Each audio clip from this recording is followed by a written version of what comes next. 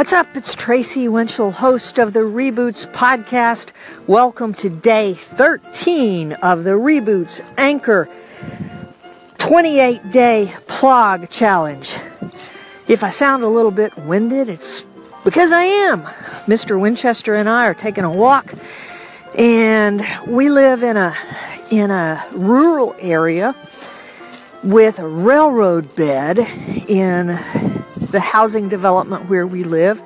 We've crossed the road into a field, and pretty often we see deer tracks.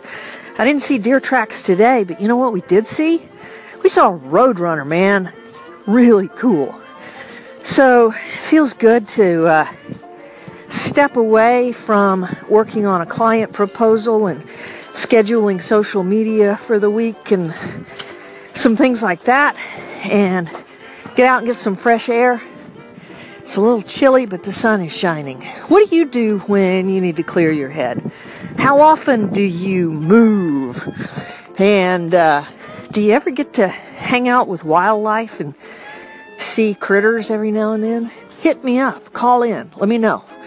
And that'll do it for day 13 of the Reboots Tribe Anchor 28-day plog challenge. Until tomorrow, Deo Valente.